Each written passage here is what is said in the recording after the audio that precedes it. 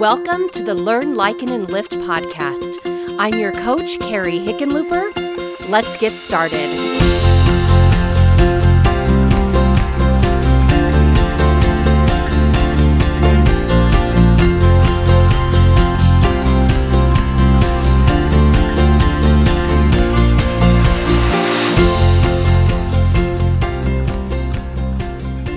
Episode 1, Who Am I?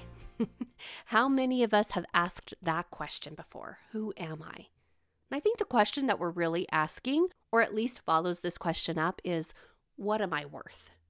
Am I the sum of all my accomplishments? Am I the level of sports team that I belong to, the grades that I achieve? Am I only as good as the results that I get? Or am I defined by what I didn't accomplish, my unmet expectations, my failures, my weakness? Am I what I produce? Am I the food that I place on the table for my family? Or whether or not I breastfed or co-slept or any of those parenting decisions that we have to make? Am I my job title that I hold? The achievements that my children accomplish, their happiness, their level of success, their choices? Am I my outward appearance? Am I the color of my skin or the jewelry or the clothes that we wear? Is it the way that I do my hair, or am I my weight? Am I literally the amount of pull that gravity must have in order to keep my feet planted here on earth? Am I that number? And speaking of numbers, am I the number in my checking account or the number I owe in debt? Am I the size clothes that I wear? Or am I the score of, the SAT, the ACT, any myriad of letters that you can put together? Am I that? Or am I the number of real friends that I have, that I can call upon? Or am I the number of followers that I have on social media? What about those likes, the ones that I desperately want? Am I that number? Or if I get hardly any, does that reflect my worth? Is that who I am? Is who I am determined by the opinions of others, whether they think I'm smart or cool or acceptable to be around? Is my value as finicky as a current trend or the thoughts and the feelings of others? Can people, simply by disagreeing with me or disapproving of me, can they take away my percentage points of worth? Can their approval get it back? Am I the groups that I belong to, advocate for, seek approval from? Or am I my ambitions that I have? The bigger the goals, the more spectacular my dreams sound. If I can wow people, does that make me more? Guess what? No. You're none of those things. Yes, these might be the results of hard work or tender mercies extended to you, but really what they are just circumstances. They are what they are until you attach some meaning to them. But who you are, the truth, is you're a child of God. You're His daughter. And there is no other group you could belong to or definition that you could define yourself by that will beat that. You and I, we're His work and His glory. I want you to close your eyes. Just take a minute. Unless you're driving, don't close your eyes now. But place your hand on your heart. Don't say the Pledge of Allegiance. But I want you to say, I am His work and I am His glory. I am a daughter of God. What do you feel when you say that? I can tell you. It's called truth. And it's called light. The light that shines within you when you acknowledge and speak to your true identity.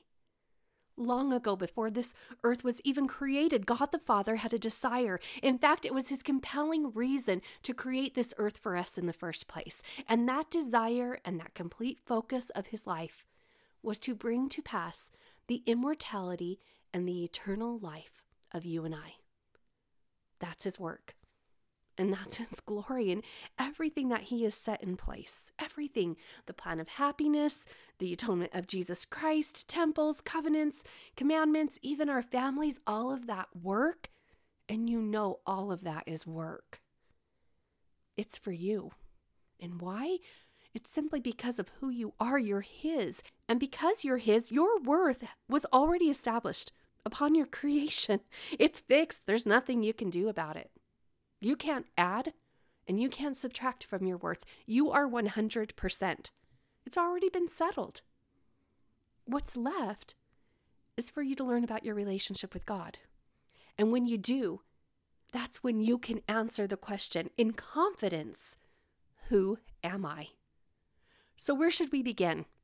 Let's begin with Moses. I invite you to study Moses chapter 1. I love the truths that this chapter reveals to us. It's all about relationships and purpose and the power that comes to us when we stand in our true identities. And when we look at these verses through the lens of who am I, we can learn a lot about how we hold on to those true identities and not shrink. And how we can allow God's work and His glory within us to work, strengthening us and filling us with the confidence that we need in order to be able to reject the messages of the adversary and then to carry out our purpose here on earth. I first want you to notice how God shows up and how He introduces Himself to Moses. He says, I am the Lord God Almighty. I am endless, without beginning of days or end of years. Next, He then declares who Moses is. And behold, thou art my son. I love the relationship that is established here for 3 reasons. First, we can learn a thing or two about the way God shows up and introduces Himself. He presents His true identity, not His false self. He says, I am the Almighty. I am endless. Now, I know it wouldn't be socially acceptable to walk around and then introduce yourself as the daughter of the Lord God Almighty, who is full of grace and truth like her heavenly parents and her Redeemer. That might be weird, but you can project it. You can sure hold on to the ground of what's true and empowering about you. You can allow it to shine through your eyes. You can stop all that self-deprecating talk going on in your brain. And you can allow virtuous thoughts that are true to enter your mind. Remember how God leads His interactions. He presents His true characteristics and attributes.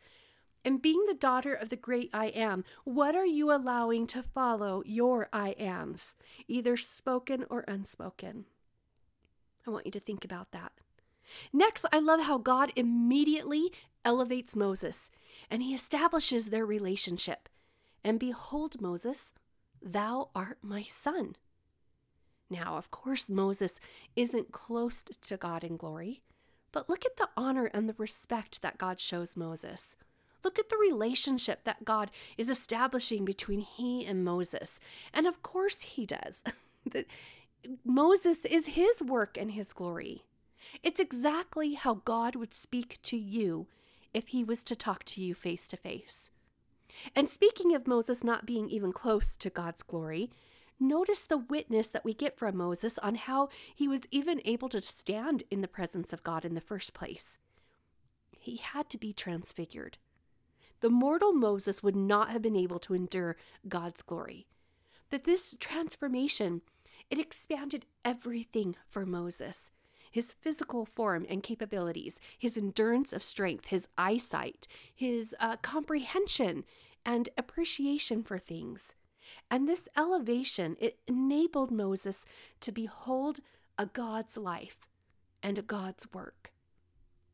And no doubt it felt invigorating and hope and full of assurance that God was capable of Moses' reliance upon Him and his trust. And I give you the challenge to practice this transformation in your own relationships. This alone will transform the way that you answer the question, who am I, and the way you feel about it.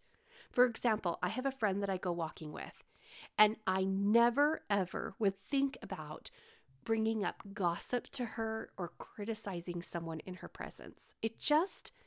It would just be bad taste. It just is not someone that I would do that with. She has elevated me and I have elevated her.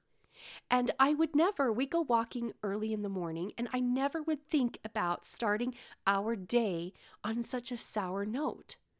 But because we have both elevated one another, our relationship is then elevated.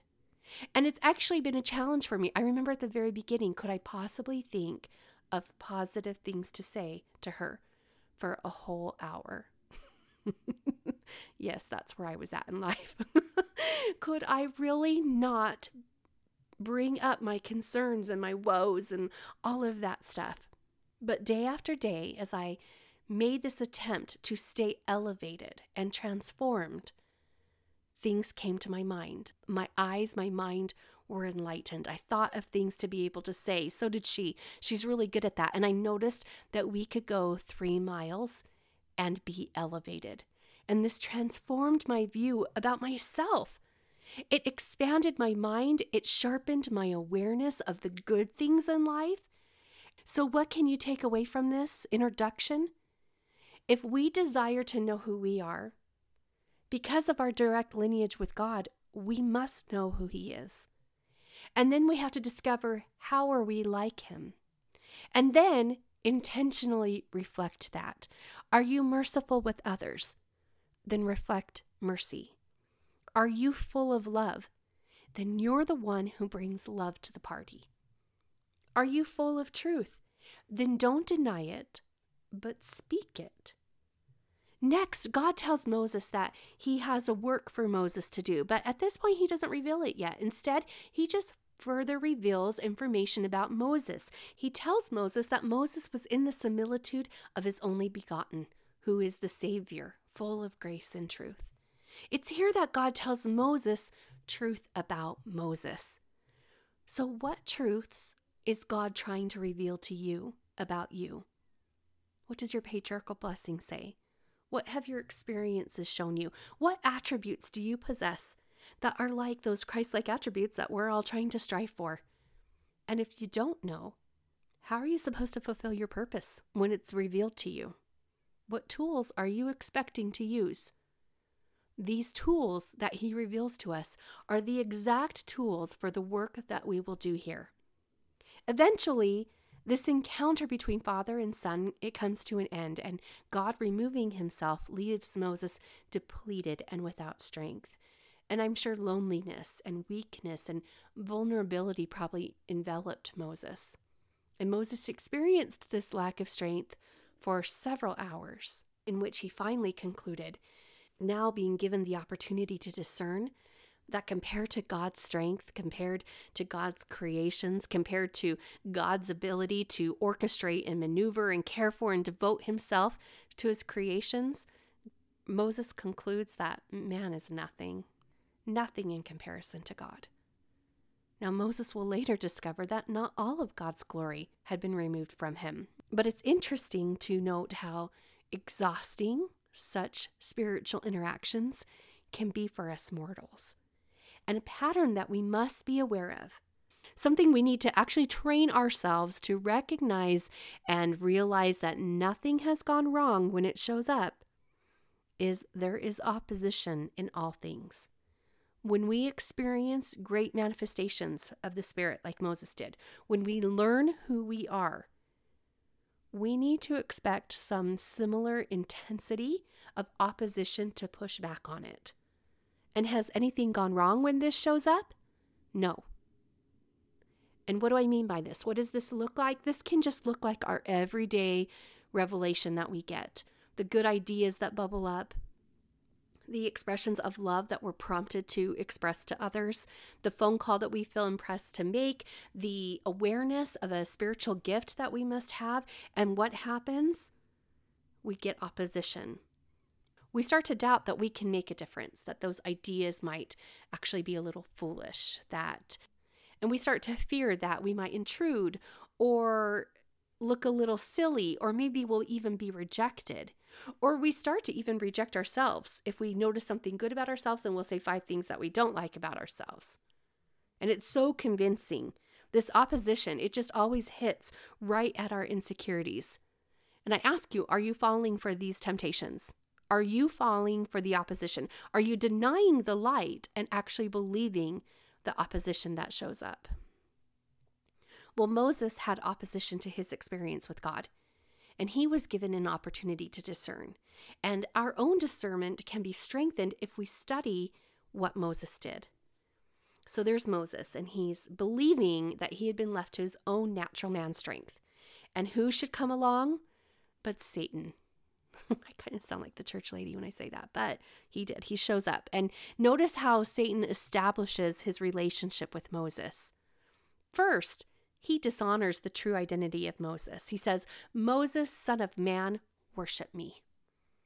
And I want you to compare that to how God addressed Moses. God introduces himself in his magnificence because he can. He's God. And then he elevates Moses and Moses' comprehension of himself by addressing his true nature. You are my son. Do you see that lifting that's happening? But Satan, no, there's no lifting. He comes in demeaning and demanding, worship me. It's obvious why Satan has to do this. He would need to lie about Moses' true divinity. What possible influence could Satan have if he tried to meet Moses where the truth resided? He needs to knock Moses down a peg or two. And yet in our day-to-day, how many of us are missing this obvious strategy that the adversary is using with us? What greatness must you possess if he's using this against you? And by keeping him on repeat and keeping those dishonoring definitions going over and over again in your mind, what is this distracting you from actually knowing, feeling, and doing that you're meant to be doing? We have so much to learn from Moses' response. First, he holds on to the truth of his divine nature. He acts with grace and truth. The skills that God told him, Moses, you possess these. And he didn't squander that power away by falling for the lie that he is less than. Instead, he holds on to his divine nature. And next, he discerns between the interactions that he's having. Between the messages, this one contains glory, this one has no glory. Moses discerned that when he was in the presence of God, he had to be transfigured, literally elevated and enlightened. However, with Satan, there's no transformation taking place. His natural state was good enough for the devil to communicate with. There was no higher ground or elevated state to aspire to when dealing with Lucifer. In fact, when Lucifer enters the room, we need to be diminished. And he's completely fine diminishing us all the way down to the gutter, and that's where he'll meet with us. And this is the same discernment that we must use against each and every message that's being thrown our way. Does it elevate? Does it enlighten? Or does it diminish me? Now notice what Moses does next. He pushes back with all the strength of his true identity. And while he's doing this, he realizes, oh, God's glory hasn't completely left me. It's giving me power to discern. And so what does Moses use to push back against the adversary? He starts to recall the commandments that God had given him, remembering that God had told Moses to call upon him, to worship only him. And just like God knows with us, God knew the spiritual danger that Moses was going to be susceptible to, and God prepared him. He did what any parent would do. When a child is afraid or uncertain or about to walk out on his own and take on life and the world and all that that has to offer, he does what we do, where we take that child's face in our hands and we teach them to keep their eye on the Savior. And God taught Moses where to focus when temptation arose. He said, focus on me, worship me, keep my commandments.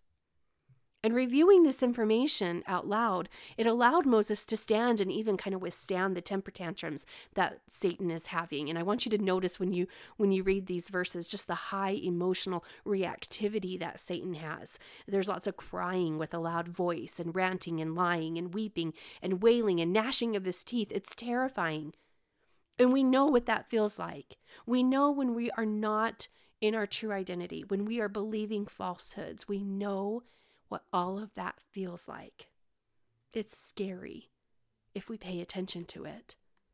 We know that the way we define ourselves can take and has taken some major hits when we have opposition rise up against us, ranting at us and claiming that we have no worth. And just like Moses, that fear in us, it rises up and we think for a moment that opposing voice, it might be right. And when we start to listen to that voice and allow it to linger longer than we ought to, if we heed it, we are then being exposed to the depths that the adversary would have us sink to. And I know you have felt that. And just like us, when Moses began to fear the wrath of Satan, it's in this moment that fear, it actually opens up a vision that's very clear as to the bitterness that hell had to offer Moses. But despite this vision, despite Satan's tantrums, it's not all lost. It's here when Moses finally calls upon God. Notice he hadn't done that before. He's standing in righteousness. He's testifying. He's even recalling what God has told him to do. He was commanding even Satan to depart. But it wasn't until Moses called upon God that Moses received strength enough to make a difference. And it wasn't until he commanded in the name of the only begotten that Satan finally departed. How many of us are going about our day and we're determined that we're going to hold on to our true identity and we're going to stand as a witness of God and we're going to testify. We testify and we even recall the commandments of God, but we're coming home and we're beaten down and we're wounded because we failed to invite the Lord to do our day with us, doing things in His name. It's as if we've relied on our own strength and not upon the Savior's. And here with Moses, we learn how far that plan gets us and how much further we can go when we invite the Lord to be a part of it. So once Satan is gone, Moses is then able to look back up to heaven and he's filled once again with the Holy Ghost. He's able to behold God's glory and he receives reassurance that he has done well with the teachings that God has given him. And now God gives him more of his purpose. It's revealed to him more. And that causes me to wonder again, what purpose is waiting to be revealed to you? But it just can't be right now. Because the adversary right now he's lingering longer than he should be allowed to. We're still allowing him to lie to us and we're entertaining those lies rather than casting him out and looking to heaven for truth. So that's what I'm going to encourage you to do this week. I encourage you to invite the Savior to be a part of your day, each and every day, specifically asking him to reveal to you along the way your true identity. And then I instruct you as your life coach. Do not doubt it. Do not cast the virtue that you learn to hold on to the filth that the adversary would give you. Instead, I want you to write it down and I want you to practice believing it because you're not doubting it. So for 1 week, I want you to write down 10 things that are true that you love about you. And that's going to be 70 truths that reveal to you your true identity. That's a lot of light. Go for 100, you overachievers. Do it. I know 100 just feels better, right? Do it. And then I want you to practice believing each of these truths. Because when you are these things, that's when you are at your best. That's when you're transformed. That's when you're elevated. That is when you are living your true identity. That's who you are. And as you do so, you will feel light and you will feel lift and you will feel transformation. And I want you to pay attention to these moments. And I know that it's going to be hard at first because where there is light, there's going to be opposition. And so it's going to feel a little uncomfortable. But I want you to rely upon the Spirit to tell you about you and then discern. Discern the opposition that rises up. Does it enlighten? Does it elevate? Or does it diminish me? And as you discern your purpose here on earth, it's finally going to become more clear as you hold on to those truths. And you're finally going to have a list of tools that are going to enable you to accomplish your purpose. Because no longer are you going to allow Satan to squash you and waste your time. We just don't have time for that. So don't give him another second. And start answering that question, who am I? If you liked this podcast and you know a young woman, a young adult, a mother, a grandmother, a daughter of God who could benefit from this message, please share it with them. Also, if you can give Learn, Liken, and Lift a rating and a review, I would love that. Join me on Instagram at Carrie Hickenlooper Coaching, where we'll continue the discussion of this podcast there with coaching tips and a space for you to share your thoughts and, most importantly, your results as you learn, liken, and lift.